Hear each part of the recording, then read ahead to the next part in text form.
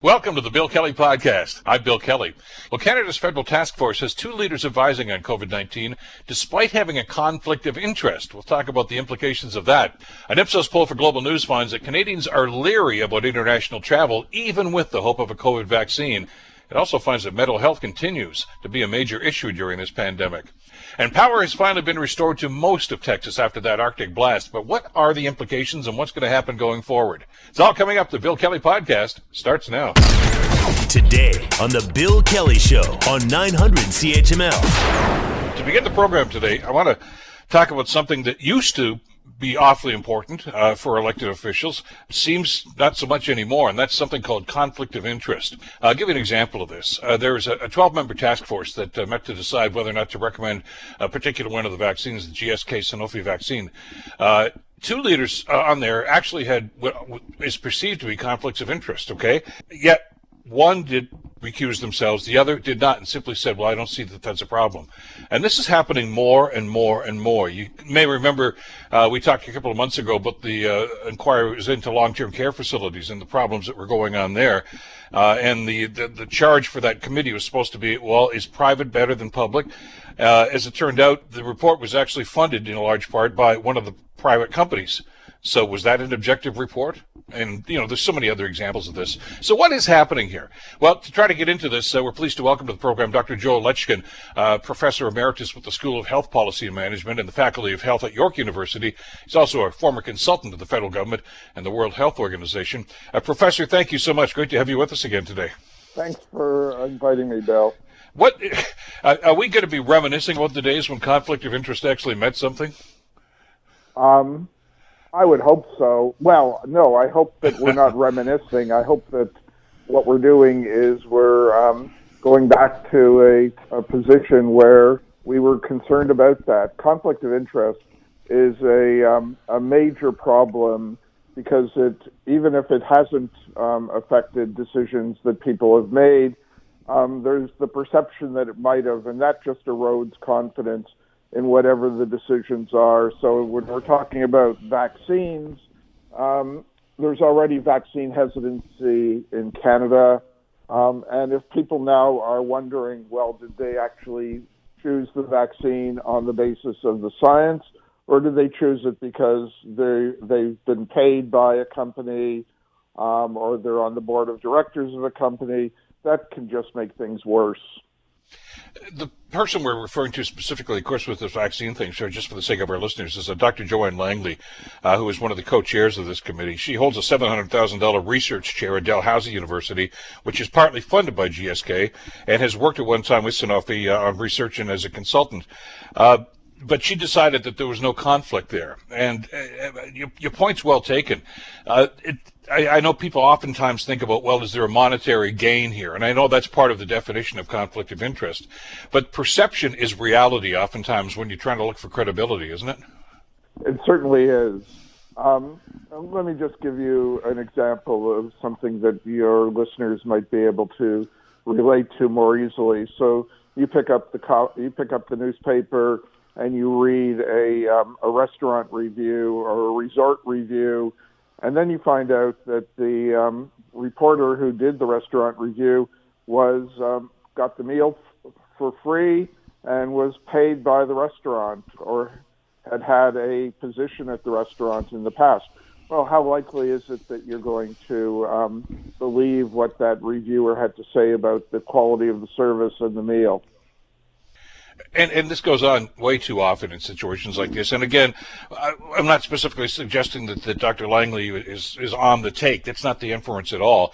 It's just that she, because of the fact that she sits on a chair at Dalhousie, which is funded by a particular company, because she worked for that particular company, there's a perception here, and maybe even a reality, I'm not sure, Professor, that she has a bias toward that company. Yeah, that's what you're talking about raises the second issue of concern, which is there are these conflicts of interest that some of the people on the committee have, and then the federal government has not released virtually any information about what that committee has done. We have We know that there were 5 meetings. We know which vaccines were discussed, but we don't have any transcripts of the meetings. We don't know how people voted. All that's in the dark. This is in contrast to what goes on, for instance, in the United States. There about a quarter of the drugs that the Food and Drug Administration considers approving goes to an advisory committee. That advisory the membership on that advisory committee is known. Their conflicts of interest are publicly declared. The committee meets in public. You can see what the debate was. You can see how individuals voted. You may not like what the results are, but you know what went on, and you can make your own judgments as to whether or not conflicts may have affected the decisions that were made. Here in Canada, with this vaccine advisory committee, none of that's possible. And again, there's an inference here that I think I find bothersome. I'm hoping a lot of other people do as they start to explain what's going on here. And you raise something that, again, just as we're concerned about the lack of credibility when it comes to this, the other word that we talk about constantly in situations like this, of course, Professor, is transparency. And it seems to be lacking. It's lacking in government decisions about how we're dealing with COVID and vaccines. And when these panels are appointed, they meet behind closed doors, and we hear nothing except the final report, I guess. But we don't know what the discussion was like. We don't know what was being considered. You don't know the comments. I mean, as somebody who's eventually going to roll my sleeve up and get an injection for this, I kind of like to know how we got to this point. I think everybody in Canada would like to know, because although the vaccine isn't a silver bullet, it's one of the key ways that we're going to get over this and return to some semblance of normalcy. And as I said earlier, unfortunately, there's vaccine hesitancy. People think that it's been developed too quickly, that it's being made by big drug companies, and big drug companies sign deals with the devil. And now when you've got this lack of information out there, that just feeds into all of this. And I think that it can make more people wonder if the vaccine is the right thing for them. I certainly hope not, because I work as an emergency physician, and the more people who get the vaccine, the easier my job is. When we hear stories like this, though, it starts to lead us down this road that money talks. And I'm glad that there is money available to do research at universities. That's great, because governments, of course, have cut back an awful lot, and you're looking to private sector to try to fill that gap. And so I understand the complex situation that universities are in these days. But in the case, let's use this case of Dalhousie University, which is funded, not to a large part, but I mean, GSK puts a lot of money into the R&D department there. If I'm an individual in your field that says, I think GSK is awful, I think it's I'm not going to get a job at Dalhousie. I mean, let's cut to the quick here. They don't want to tick off the people that are writing the checks right now, and it happens for every university. We talked last week about a number of Canadian universities that are getting an awful lot of money from Huawei, and that's being sanctioned by the Canadian government. So those that are saying, well, how come Canada's not getting tough with China? Because the money's coming this way. And I know it's cynical, and I don't want to be that cynical, but boy, the evidence here seems to be overwhelming that money does have an influence on how some people decide to make their decisions or what they might want to endorse. Money is always important. Back in the 1930s, there was an American bank robber named Willie Sutton. And so the story goes, and may or may not be true, but after he was caught, one of the reporters came up to Willie and said, "Hey, Willie, why do you rob banks?" And Willie said, "That's where the money is." Money is always important. I was part of a group a few years ago that looked into the results and conclusions of clinical trials. These are the studies that are done in humans about new drugs or new devices. And what we were looking at whether or not the source of the funding for these trials made a difference in the results and conclusions. And what we found out was that if the source of money came from the company that was making the device or the drug, then the conclusions and the results were more likely to be positive than if the money came from anywhere else, government, charities, hospitals, universities, what have you. So money seems to make a difference, and we always have to be worried about that. The problem here, and if we wanted to be more transparent about that, there's that word again, it goes all the way back to the beginning in the formation of who was going to be allowed to be on this committee. That's where I think the vetting process should have occurred, and somebody obviously didn't do that or just figured it wasn't important. But did you not have that same job with a similar panel that was in Australia? They asked for your opinion on how this committee was to be structured and who actually was going to sit on it? Yes.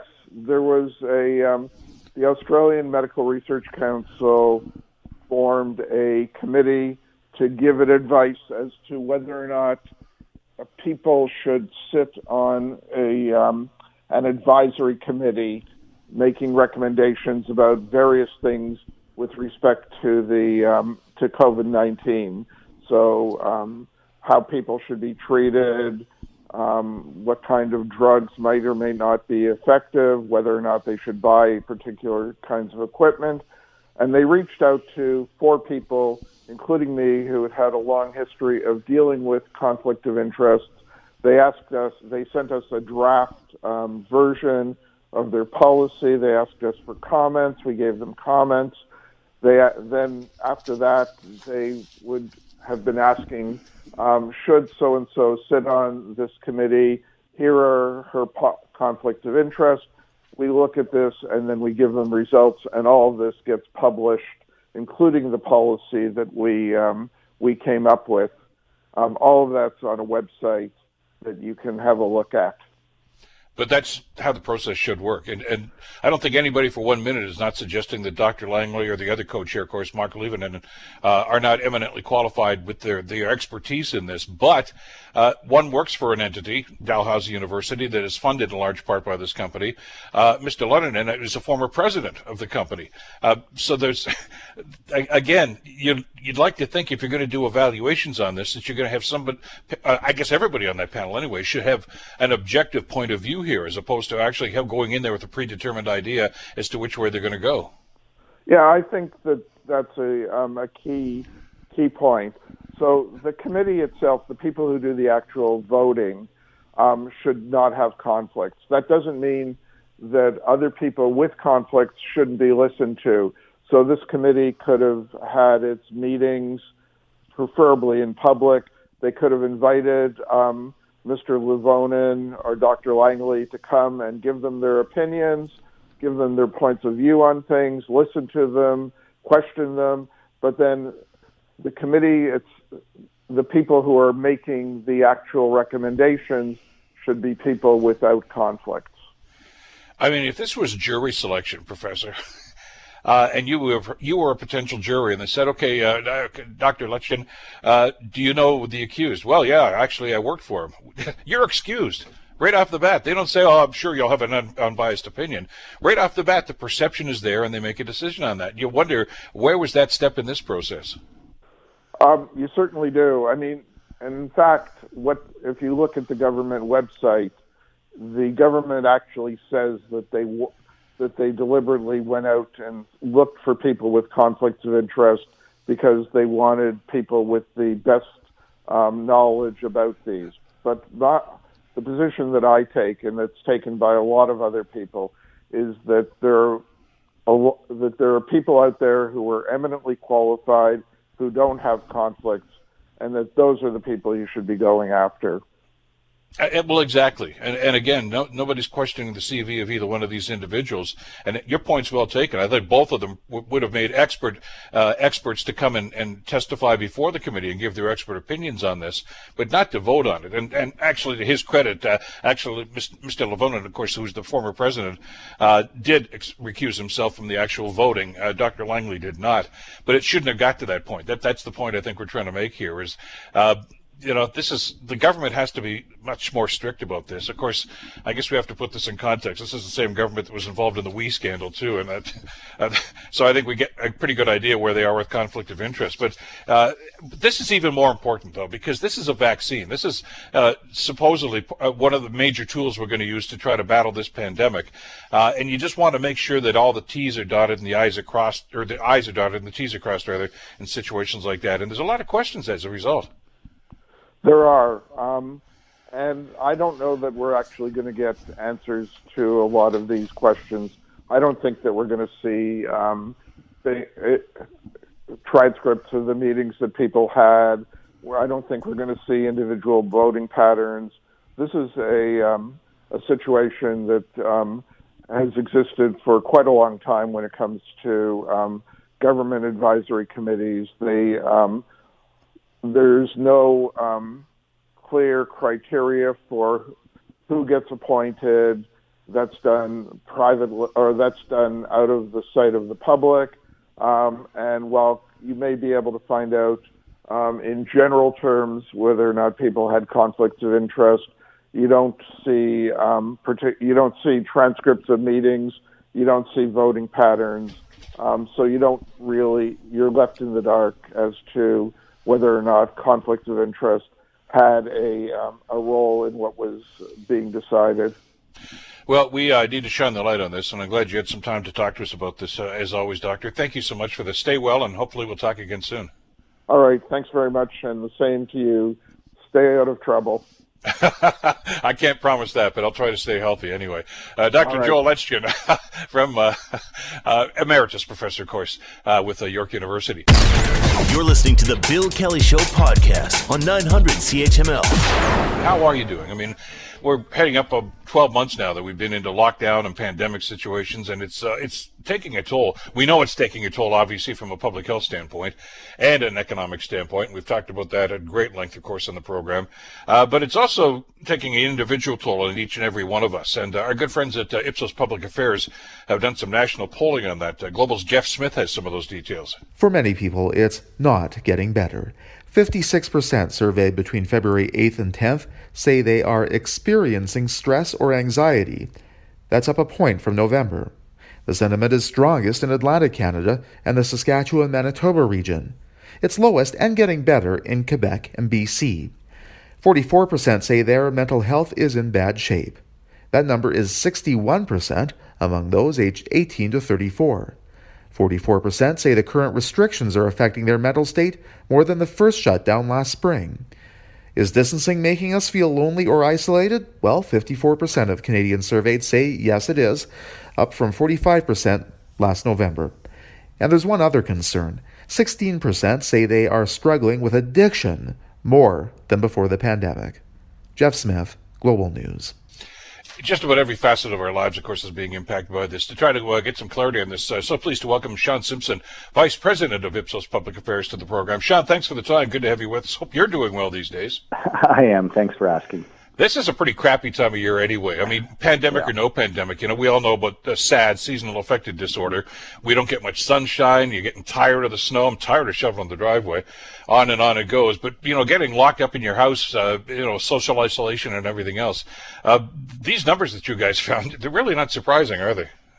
No, they're not surprising, but it doesn't sort of lessen their impact. We see a lot of people struggling throughout these winter months, and as was noted, those in Saskatchewan, Manitoba, and Atlantic Canada are feeling more stress and anxiety. And I think that's because the first wave wasn't as bad for them, and now the second wave, no one's really escaped that, and so they're dealing with maybe some of these lockdowns and safety precautions for the first time in many parts of the country, at least to this degree, and it's really impacting people. We see younger people really starting to deteriorate because of not being able to do anything. We see older people deteriorating because they're having no contact with other people, and as a result, I think many are seeking solace in other remedies, and that's why we're seeing so many say that they're struggling more with addiction issues.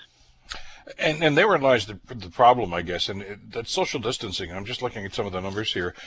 Really seems to jump out. A year ago when we talked about this, I think the biggest concern an awful lot of people had was their public health. God, I don't want to catch this thing. It's terrible. We can suck this up for a little while. We can do this as long as we're going to flatten the curve. Yeah. And here we are 12 months later, and say, this is tough. I mean, we are social beings, and to not be able to do that, and to social distance and not be able to see close friends and family members for that matter too, it's starting to take its toll, isn't it? Yeah, that's right. Back in the winter and the spring of last year, people largely saw COVID-19 as a threat to the economy, to finances. People losing their jobs and the economy slowing as a result. And then the summer came, and it wasn't actually too bad, and all those mortgage deferrals that everybody was getting worried about. We found that actually most people took those out because just as an insurance policy, just in case something happened to them financially and economically, and it never did. Now we're seeing that the true pandemic may actually be mental health, where we're having a bit of a pandemic within a pandemic. And the government and other support systems have done a good job at mitigating the financial impact of COVID-19 with the wage subsidy and the CERB and now being morphed into EI. But what hasn't been addressed very well is the mental health ramifications, and those may be lingering. I'm always interested when we talk with the surveys that you guys do about the regional disparities. Different parts of the country seem to have different impacts on this. And you mentioned Saskatchewan and Manitoba right now. Atlantic Canada, the reason the numbers, I guess, jump out there is because they were actually pretty good a few months ago, and they seem to be succumbing to this now, too. Yeah, that's right. There really isn't a region of the country that is sort of escaped the second round of lockdowns. Interestingly, the region that says that they're experiencing the least amount of stress or anxiety is Quebec, and they've been one of the hardest hit regions. But you also tend to get used to things as well. So the regions experiencing more anxiety are the ones where the troubles have been more recent. Those who are experiencing less anxiety, maybe getting used to it because they had such a significant problem in the first wave, or maybe had the peak of the second wave a little earlier than others. Well, and I don't want to delve too deeply into the political weeds here, but because you're right, the numbers indicate that Quebec is actually one of the ones that was hardest hit by this. But to the credit of Premier Legault and others, they've addressed an awful lot of the concerns that people would have, about compensation for people that are off work. They have paid days off. That's a debate we're having in Ontario right now. I don't know if that's ever going to get resolved. They did a huge amount of work to try to improve the long-term care problems that they had, and everybody's around the country have. So that alleviates, I guess, some of the stress anyway, Sean, for people that just, we're getting piled on here, and at least that government's addressing some of those, and that takes a little bit of the heat off. Yeah, they seem to have taken action, sometimes for better, sometimes for worse. Yeah. They were among the first to get the schools opened again, and then I think they had to sort of compensate. But there seem to be taking action, and Premier Legault's approval ratings are quite strong in Quebec as a result. And then you have other jurisdictions like Ontario, where, let me be clear, Doug Ford's approval ratings are stronger than the Prime Minister's are with Ontario. But a lot of times it's seen as two steps forward, one step back, with the opening of schools, maybe reopening of the economy a little bit earlier than many might have wanted, given the new variants and the concern about a third wave that might come upon us as a result. So a lot of this uncertainty feeds into the pre-existing anxieties that many people already have. And by the way, one of the great things about IPSOS, of course, is these are very current. I understand any poll is just a snapshot, but this is how people are feeling just around now. And, just around the time, I guess, that you did your polling here, Sean, is around the time that people are starting to hear about the possibility of even a third wave now because of these variants. But if you were feeling kind of miserable before, you get that kind of news, you just kind of, in the back of your mind, there's got to be this little voice that's saying, is this ever going to end? Yeah, that coupled with the delays that we're experiencing in Canada with the distribution of the vaccine, and the Prime Minister is now starting to wear it. His approval ratings are down 6 points in the last month, and Canadians have been forced to reassess what their year looks like. For example, only about 20% of Canadians say that they would be comfortable traveling internationally by the end of the year, and that's down significantly from where it was just a couple of months ago when we assessed, because Canadians are saying, wow, Jesus, if we're not going to be vaccinated by the end of September, like the Prime Minister has been promising, what does that mean for travel? What does it mean for being able to go to all the summer festivals and events? What does it mean for re-engagement in the economy? All of these things now look like they're being pushed back to 2023. Well, sure, because that's how we rationalized it last March, wasn't it? Yeah, okay, there's not going to be a baseball season, but next year, we'll be back in the ballpark next year, or CFL or whatever it's going to be. And now they're playing, but we can't get in there. And that's kind of the frustration. But I'm glad you brought up the travel aspect, because there's so many different facets to that. And you touched on a lot of them with the survey, connecting all the dots on this. There is still a great deal of apprehension from people that even though, planes are flying, albeit there are some, social distance restrictions on the planes themselves and everything. But I get the sense from your numbers here that people still feel a little uneasy about getting on a plane with somebody who we know they've all tested negative. That's how they got on the plane in the first place. Yeah. But just the same, it's out there, and we don't quite know, whether it's totally safe to be on that plane. Yeah, and I'm not even necessarily so sure that it's about the plane. I mean, that's a factor, but we also, know that it's travel internationally that we've asked about, and so I think people are saying, well, I'm going to a different country. I don't know what the rules are there. I don't know how seriously they're taking COVID-19. I don't know how quickly they're able to roll out the vaccination. It just introduces another series of unknowns, another series of things that you personally can't control, and as a result of that, a lot of people are saying, look, it's not going to happen. And in fact, we've got roughly 40% of the population who's looking even further beyond 2022 and saying it's going to be 2023 or later, or 17% of the population. That's like 5 million Canadian adults. 17% of the population says that they will never again feel comfortable traveling internationally. Wow. There are some, though, that do. As a matter of fact, some that have traveled regardless of what the government has said not to do in the stay-at-home order, etc. And there is, as you know, an element of the population that do that, the snowbirds and others, that feel as if the government is really dumping all over them now because of some of the restrictions, the quarantine restrictions, etc., etc. Boy, this survey that you guys did here, Sean, pretty much said there's not a whole lot of sympathy for those people. Yeah, it's pretty categorical. Look, Canadians have been quite supportive of the travel restrictions that the Prime Minister has rolled out, border closures, etc. In fact, when he announced the newest round of restrictions, I think a lot of Canadians said, "What took you so long?" Mm-hmm. And as a result, there's not a lot of sympathy for snowbirds. The prevailing belief is that they knew the situation before they left, and now they're crying foul because the government has changed things again. I think there's a little bit of maybe jealousy, a little bit of class warfare here going, well, you can afford to go away for the month or to a second home, then surely you can afford $2,000 at a hotel. But, there's a flip side here, and that is that a lot of the snowbirds are getting away, not just because they want to, but because many have to. Many have, asthma that doesn't do well in the cold. Many have other conditions and mental health conditions where they really need to escape for the winter. But even so, many people who have those needs are still not able to afford to do that. So it's a very difficult situation. But Canadians are saying, look, we're in this together. We all need to be staying home right now. Yeah, and that's amazing. And I was surprised at those numbers, frankly, because we've heard the huge hue and cry about the restrictions, and it's not fair, and it's costing too much to go to a hotel, and why can't we go over to this country? Why can't we do that? But Canadians have been pretty supportive of a lot of the restrictions, and that's been pretty consistent right through the pandemic, hasn't it?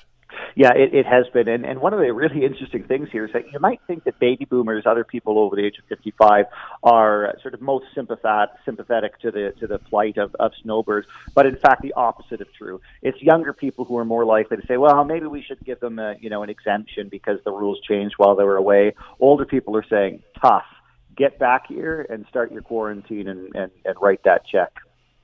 One of the other stories about this, and one of the darker sides, of course, to the social distancing and the isolation that we're been practicing for quite some time, is the concern about addiction, and that can be a pretty serious problem, and you address that as well.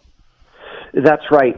What we're seeing is that close to 2 in 10 Canadians, look at 16%, say that they are struggling more with addiction issues such as alcohol or drugs more than they did before the pandemic. And as you might expect, there's some demographic differences there as well with young people, those under the age of 35. So those millennials and Gen Zs who are the most likely to say they're struggling with addiction issues, it's 24%. That's 1 in 4. So that is a stark finding, and once you have an addiction issue, it doesn't go away simply because COVID-19 has been addressed. So even once everybody's vaccinated, even once we've managed to scrub COVID-19 out of our daily lexicon, some of these challenges are going to remain, and we're going to have to figure out what to do about them. Well, yeah, and that's part of the long-lasting concern about this too. And there just seems to be a general is when's this going to be over attitude right now. And there was I think a lot of concern, but we're Canadians, we can do this attitude about 8 or 9 months ago, and we're starting to get to the point where we're looking for that light at the end of the tunnel right now, and getting pretty frustrated by this. And I think the numbers that you guys have shown with this latest polling indicates that seems to be the case right now. But how do governments let's take this data now? Is this a report that you'd like to see governments look at and at least consider when they're deciding on policies? Oh, sure, absolutely, and I think the Prime Minister's office is probably following all of the polls and putting together briefing for leaders. I think they need to be aware of the mental health problems that are existing.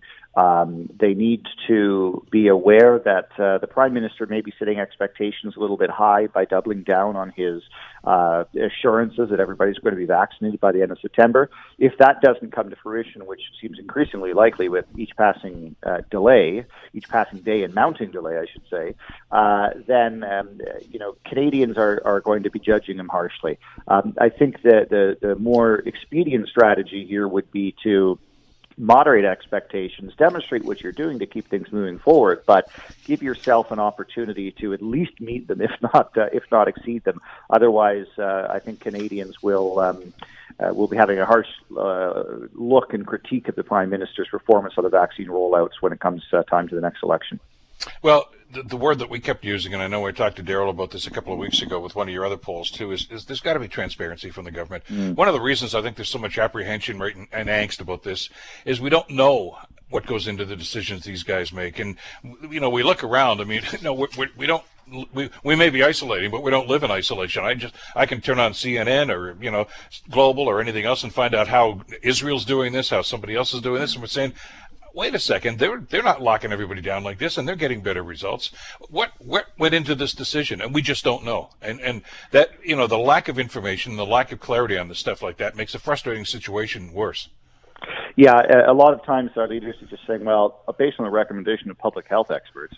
Well, we didn't actually hear them say that. Yeah. So, a little more transparency, and that would be helpful. But you're right. Canadians have access to a lot of other information, and they're seeing things are going a lot better in terms of rolling out the vaccination in places like Israel, the UK, and the US, which, we smugly were looking at our friends south of the border saying, how could you, screw up this badly? How could you let COVID run so rampant throughout your population?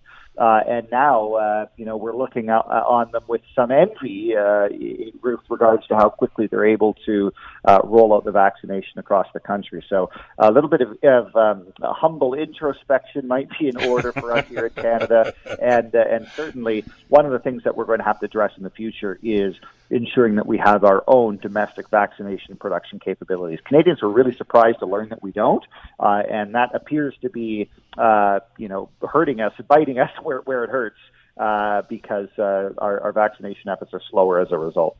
As a result, it is absolutely very frustrating. Always a pleasure, Sean, to get you guys in here and to get an idea of just where Canadians are thinking right now. Thanks so much for the time today. It's been my pleasure. Take care. Sean Simpson, of course, Vice President of IPSOS Public Affairs for these national surveys. And like I say, it's a snapshot, and I think it paints a picture right now that we're getting a little tired of what's going on. And his point's well taken.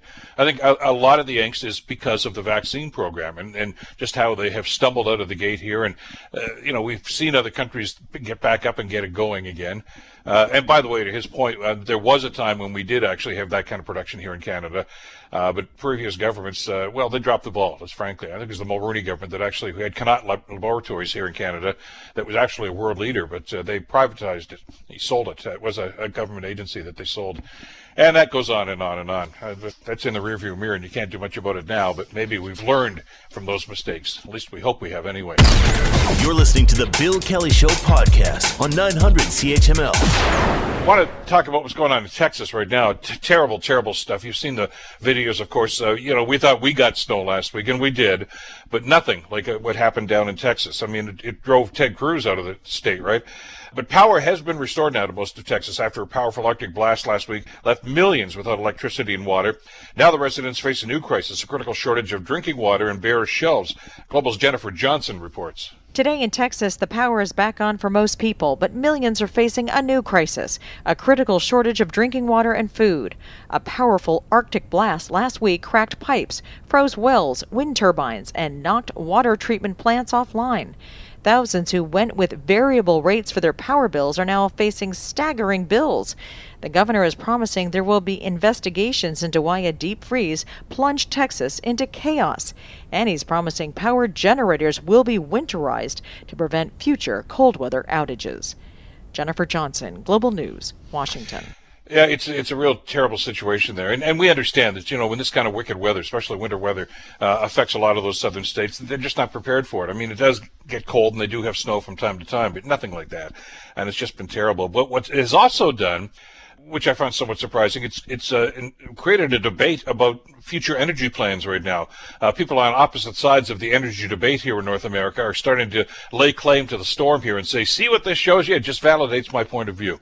To try to make some sense out of all this, so pleased to welcome back to the program our good friend Dan McTeague. Dan, of course, is president of Canadians for Affordable Energy. He's a former MPP and gas buddy and a guy who's given us direction so many times when we talk about things to do with the energy sector. Dan, great to have you back on the program. Hope you're doing well these days. I'm doing fantastic and glad the snow's finally stopped outside. Oh, God, yes, please. Thank you. I'm shocked and surprised that politicians would actually use a crisis like this for political gain. I say that tongue-in-cheek, of course. But you've seen the tweets over the weekend. On the one side, you've got Texas Governor Greg Abbott said, it's that green energy stuff. That's what let us down. Those things don't work, and that's why we don't have power. And you've got Alexandria Ocasio-Cortez, OAC, on the other side, tweeting that this infrastructure failure tells us quite frankly, of course, that a new Green Deal is absolutely essential. The truth is somewhere in the middle here. I mean, that's the way things go. What do you make of what's going on here, and now the political debate about where we're going to go forward on this? Bill, I should have a blog ready in about an hour trying to put through all the pieces. Of course, I am not the be-all, end-all in terms of what's happened because while writing about this in the past, I have to keep my eye focused on what we're looking at. If oil pops up to $70 a barrel, another $10, it means 10 cents a liter for all of us here. Mm-hmm. Look, we're Canadians. We have been through these difficult times before, but whether it's ice storms or whether it happens to be hurricanes in the East Coast that we saw 2 years ago, we've been able to weather them because Canada has a diversity of energy. And I think that's really important here. No matter where you're coming from, I think we all probably have to agree that, most of us don't want to see what's happening in Texas. Texans don't want to see this as their future. And I think if you consider that you have to have a mix of electricity, you have to have a mix of natural gas, heating oil, nuclear, all of those things are right at our fingertips here in Ontario. And to try to suggest that we should go in one way, I think certainly as it demonstrates here in terms of electricity, is really a case study in what not to do.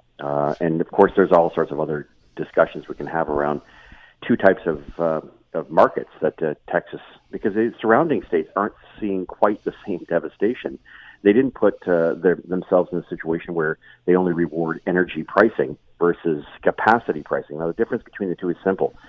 You have, you increase the amount of production of electricity, of which 65% of Texans rely on for heat, as an example. You want to make sure that you have those backed up by natural gas. Texas didn't do that. And it's for that reason that they had, when the call came up, this is worse than anything we've seen in a very long time. They didn't have the reserve. They didn't have the backup. And as a result, because Texas really has a far huge footprint on the rest of the country. In fact, North America, it really means that 40% of oil production has been knocked out. It means that all of us are going to pay, not necessarily in terms of supply disruption, but certainly pay when it comes to our energy costs overall. What it really means to me is that this is, I think, for us, a lesson in what not to do. And no matter where you are in the political spectrum, no matter if you're boosting oil or boosting green energy, I think most minds today would probably confirm that the way we have it here in Ontario and Canada may be the best way to go. And let's be honest, Texas saw bad weather in 2011, and they saw it again in 2014. So perhaps, we have to get used to the idea in North America. Contrary to the narrative, we're not getting warmer. And we have warm summers, we have cold winters, and we are seeing patterns that would suggest that we want to be resilient to all of those kind of changes. Sure, and we know there's climate change. We know that's going on, and we need to prepare for this. But there's a couple of anomalies about this one, too, especially, I'm glad you brought up about the Texas situation, because it is unique, isn't it, Dan? They actually have their own separate electric grid from the rest of the United States, which was something that was set up some time ago. The cynics would say so they could avoid federal regulations, and maybe that came home to roost with what happened last week, of course, because not just Governor Abbott, but Governor Perry before him, basically, they were climate deniers, still are, I guess, to a certain extent, and did not follow through with what you just talked about backups, etc. They just figured, you know what, fossil fuels are the way, that's what built this great state, and that's what we're going to do, and we're to heck with everything else. Now, they were not the only voice, but they didn't have a backup plan, and they were not ready for this. Yeah, Bill, I think it comes down to not wanting to spend the money. I mean, Texas, as we all know, the Lone Star State is fiercely independent. And it didn't do something that other states do, and that's called intertie. That's so that you are connected, and you can rely on your neighbor, and your neighbor can do the same in difficult situations. And that interconnectedness throughout the Southwest would allow you to get energy supply 3 states over. I'm not suggesting that all of these things that I'm putting forward are going to be ultimately the reasons why. But look, Texas has made a big deal in the past 10 years about increasing its renewables. 80% of its renewables is now found in windmills. And those are great technologies. But as we see here in Ontario, when we built those windmills, we also made sure that we had natural gas plants backing things up, which kind of makes it odd that 14 cities in Ontario have been calling on the Ontario government to abandon that and to somehow hope and pray we can get the electricity via Quebec. I think those 14 cities or municipalities, including yours, Hamilton, St. Catharines, I'm thinking here of Kitchener, there are other communities that I'm off the top of my head, Guelph, Windsor. You may want to think and look before you leap now, because doing such a thing could have disastrous consequences. And now I'm not so much concerned about energy. I mean, it's important. But my goodness, Bill, as you're, as you started this interview, drinking water is now threatened because they can't get electricity to generate the pumps and to clean the sewage and treat the water. To me, it seems that we have to sort of dial back a little bit on this. We have to go down this green road, damn the torpedoes, because I think we now see that the climate is never going to be stable. It never has been. It never will be. And we can argue about why that is the case. But we can't argue about our ability to be resilient in the sense that here in North America, here in Canada, we seem to have it right. And I think the Americans are starting to realize you can't, as I said earlier, you can't put all your energy eggs in one basket. And that's the thing that I think, you and I have talked about this over the past. It's awfully frustrating where this becomes a polarized debate. And you're right, I know Windsor, the city of Windsor is one of these cities that seems to be kicking up a fuss.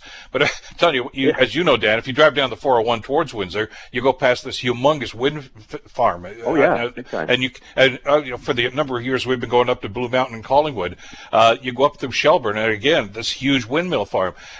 That's on the grid. That's helping. And we can't pretend that that's not a factor. But on the other hand, I'm not, going to start embracing the LEAP manifesto that some NDP members say. It's just, let's stop this fossil fuel stuff altogether. That's the future. There's got to be a balance here. Yeah, I think there is a balance. We want to make sure that we have backup. And I think that's clearly what's going to come out of Texas, no matter where you come on this. You also want to make sure that you protect affordability. And I think in the case of Ontario, we haven't. I mean, our government is incurring $6.5 billion every year to pay for the Green Energy Act. To pay for those windmills that are selling energy for 20, 30 cents a kilowatt hour, driving up our costs, but at the same time creating an unnecessary volume of electricity that we're now spilling over and selling to Michigan for 1 cent, or for, pennies on the dollar, as it were, and you and I are subsidizing that. So I think we have to be very careful. I mean, it's good to be trendy, it's good to jump on the latest fad, and it's good to want to be seen as responsible. But that also requires that we be realistic about our energy approaches. And I for one, think that the real reason that I came back into this issue and stopped working at Gas Buddy doing international media, especially in the United States, was there seems to be in all of this a willingness to exchange reliability and affordability, which are two very strong, powerful, compelling reasons why we have such a strong standard of living here in Canada and why we are an enviable place to be. We want to be responsible, but we can't, sort of stick our heads in the sand and say by building an extra few windmills and solar panels, we can somehow resolve the problem, especially the bulk needs. And of course, Bill, you and I are sitting smack dab in the middle of the two greatest inventions that are clean energy. Nuclear, where my riding used to be in Pickering, Darlington, and of course in the Bruce, and down the road, the Adam Beck. We were the first ones to use Tesla's technologies to ensure that we would have clean, adequate, reliable sources of energy. And so again, we didn't put all our eggs in one basket. We've been able to diversify our energy offerings. Let's keep it that way. Let's be mindful of our responsibilities. But I think Texas, as California was last summer, we can't go down this road of green energy and putting ourselves at significant risk. Brownouts, blackouts, that's a retrograde step backwards. Well, and, the point here is that, look at AOC may be right at some point in the future, but not yet. And I'd like to think that President Biden is going to be that kind of a moderate. And I'm getting the sense from some of his comments that that's where they're going to go. And I'm not suggesting that you always compromise. I mean, you have to have standards and you have to have principles. And renewable energy certainly is absolutely has to be a priority for us as well as them. But you're right, cost has to be, and affordability has to be part of that discussion too. And here in Ontario, the past couple of governments we've had that committed to this didn't seem to consider that. They simply said, look, it's going to hurt, but in the long run, it's going to be better for you. I'm not so sure it had to hurt. No, and I think consumers, unfortunately, are rarely taken into consideration when these folks sit around tables and make, significant decisions. Unfortunately, policymakers. I mean, it took me 20 years to figure out the gasoline and petroleum industry. You have municipal, provincial, federal politicians acting as scientists and coming to very quick, snappy conclusions by organizations who are often tax-funded by the very folks, the public officials, making decisions that have long-term implications. And I think what we are looking at is the need to be more careful in the way in which we approach this. And this is what does concern me about, blanketing the world with saying, well, we have to punish Canada. We can't sell natural gas to China, so they'll stop building coal plants. We punish ourselves. We'll plant 2 billion more trees. Not that the other 300 billion that we already have don't have enough company. But at the end of all of this, I think we have to be very careful. Our public officials need to be more studious and spend a bit more time doing the research. And those who are advising them, these are the staffers. I've worked once as a staffer. The administrative officials for various municipalities. Do the homework. You've got the resources. Don't just take one side of this particular story, because at the end of all this, we have an obligation to our ratepayers, to our constituents, to people, not to simply bureaucrats or the latest, strong organization out there advocating for its own reasons. I don't blame them, but when I see large corporations making millions, billions, if not, on credit markets and pushing the green agenda, you're literally pushing us back to where we were in 2008, where you're making money based on nothing. And of course, I want to make sure that we have policies that are both balanced, but also take into consideration that Canada is a leader when it comes to clean energy, clean technology, and we shouldn't be demonizing our fossil fuel industry. We are the world leader when it comes to clean energy, and if that isn't good enough, we can prepare to expect more types of problems that we've seen in Texas. Well, exactly, and we have to be as consumers practical about this too. I mean, I got to go. I don't want to go pay $1.20 a liter for gas when I finish here today. But it's 119.7 or something around the corner from me here. But I get it.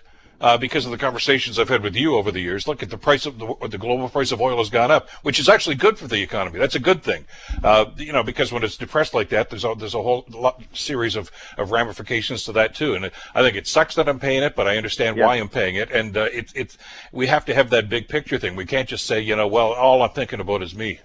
Yeah. Well, the renewables are all made with oil, whether we like it or not. And, exactly. I think there's a balancing act. I think we've got it right here in Canada. But if we overkill with this idea that we have to electrify everything, we may very well wind up in a situation where we not only can't afford things, we're going to see a devolution of investments in this country. How are we going to pay for social programs?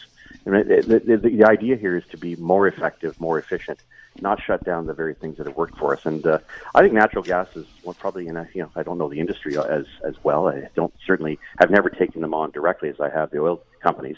But I think natural gas is signal of a very promising future, including the fact that you can't have and make hydrogen anytime soon without natural gas. So let's celebrate what we have in this country, and let's understand that there's a good mix that's out there, and this great country we call the hybrid of Canada on energy continues to make us an energy superpower. If only we'd recognize and take into account all of our energies, not just the ones that tend to be more trendy and fatty.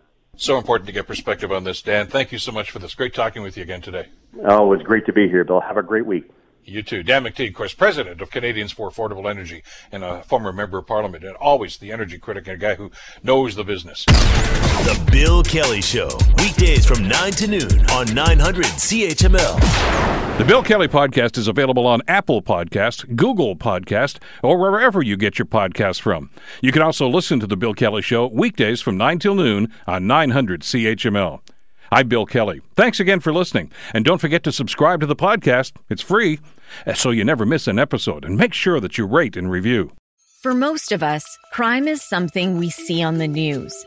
We never think it could happen to us until it does. Loved ones are gone, and for the survivors, the scars will never heal. I'm Nancy Hixt, a senior crime reporter for Global News. And on this season of Crime Beat, I'll take you inside some of the most serious crime stories I've covered. Season 6 of Crime Beat is available now on Spotify, Apple Podcasts, Amazon Music, and all podcast platforms.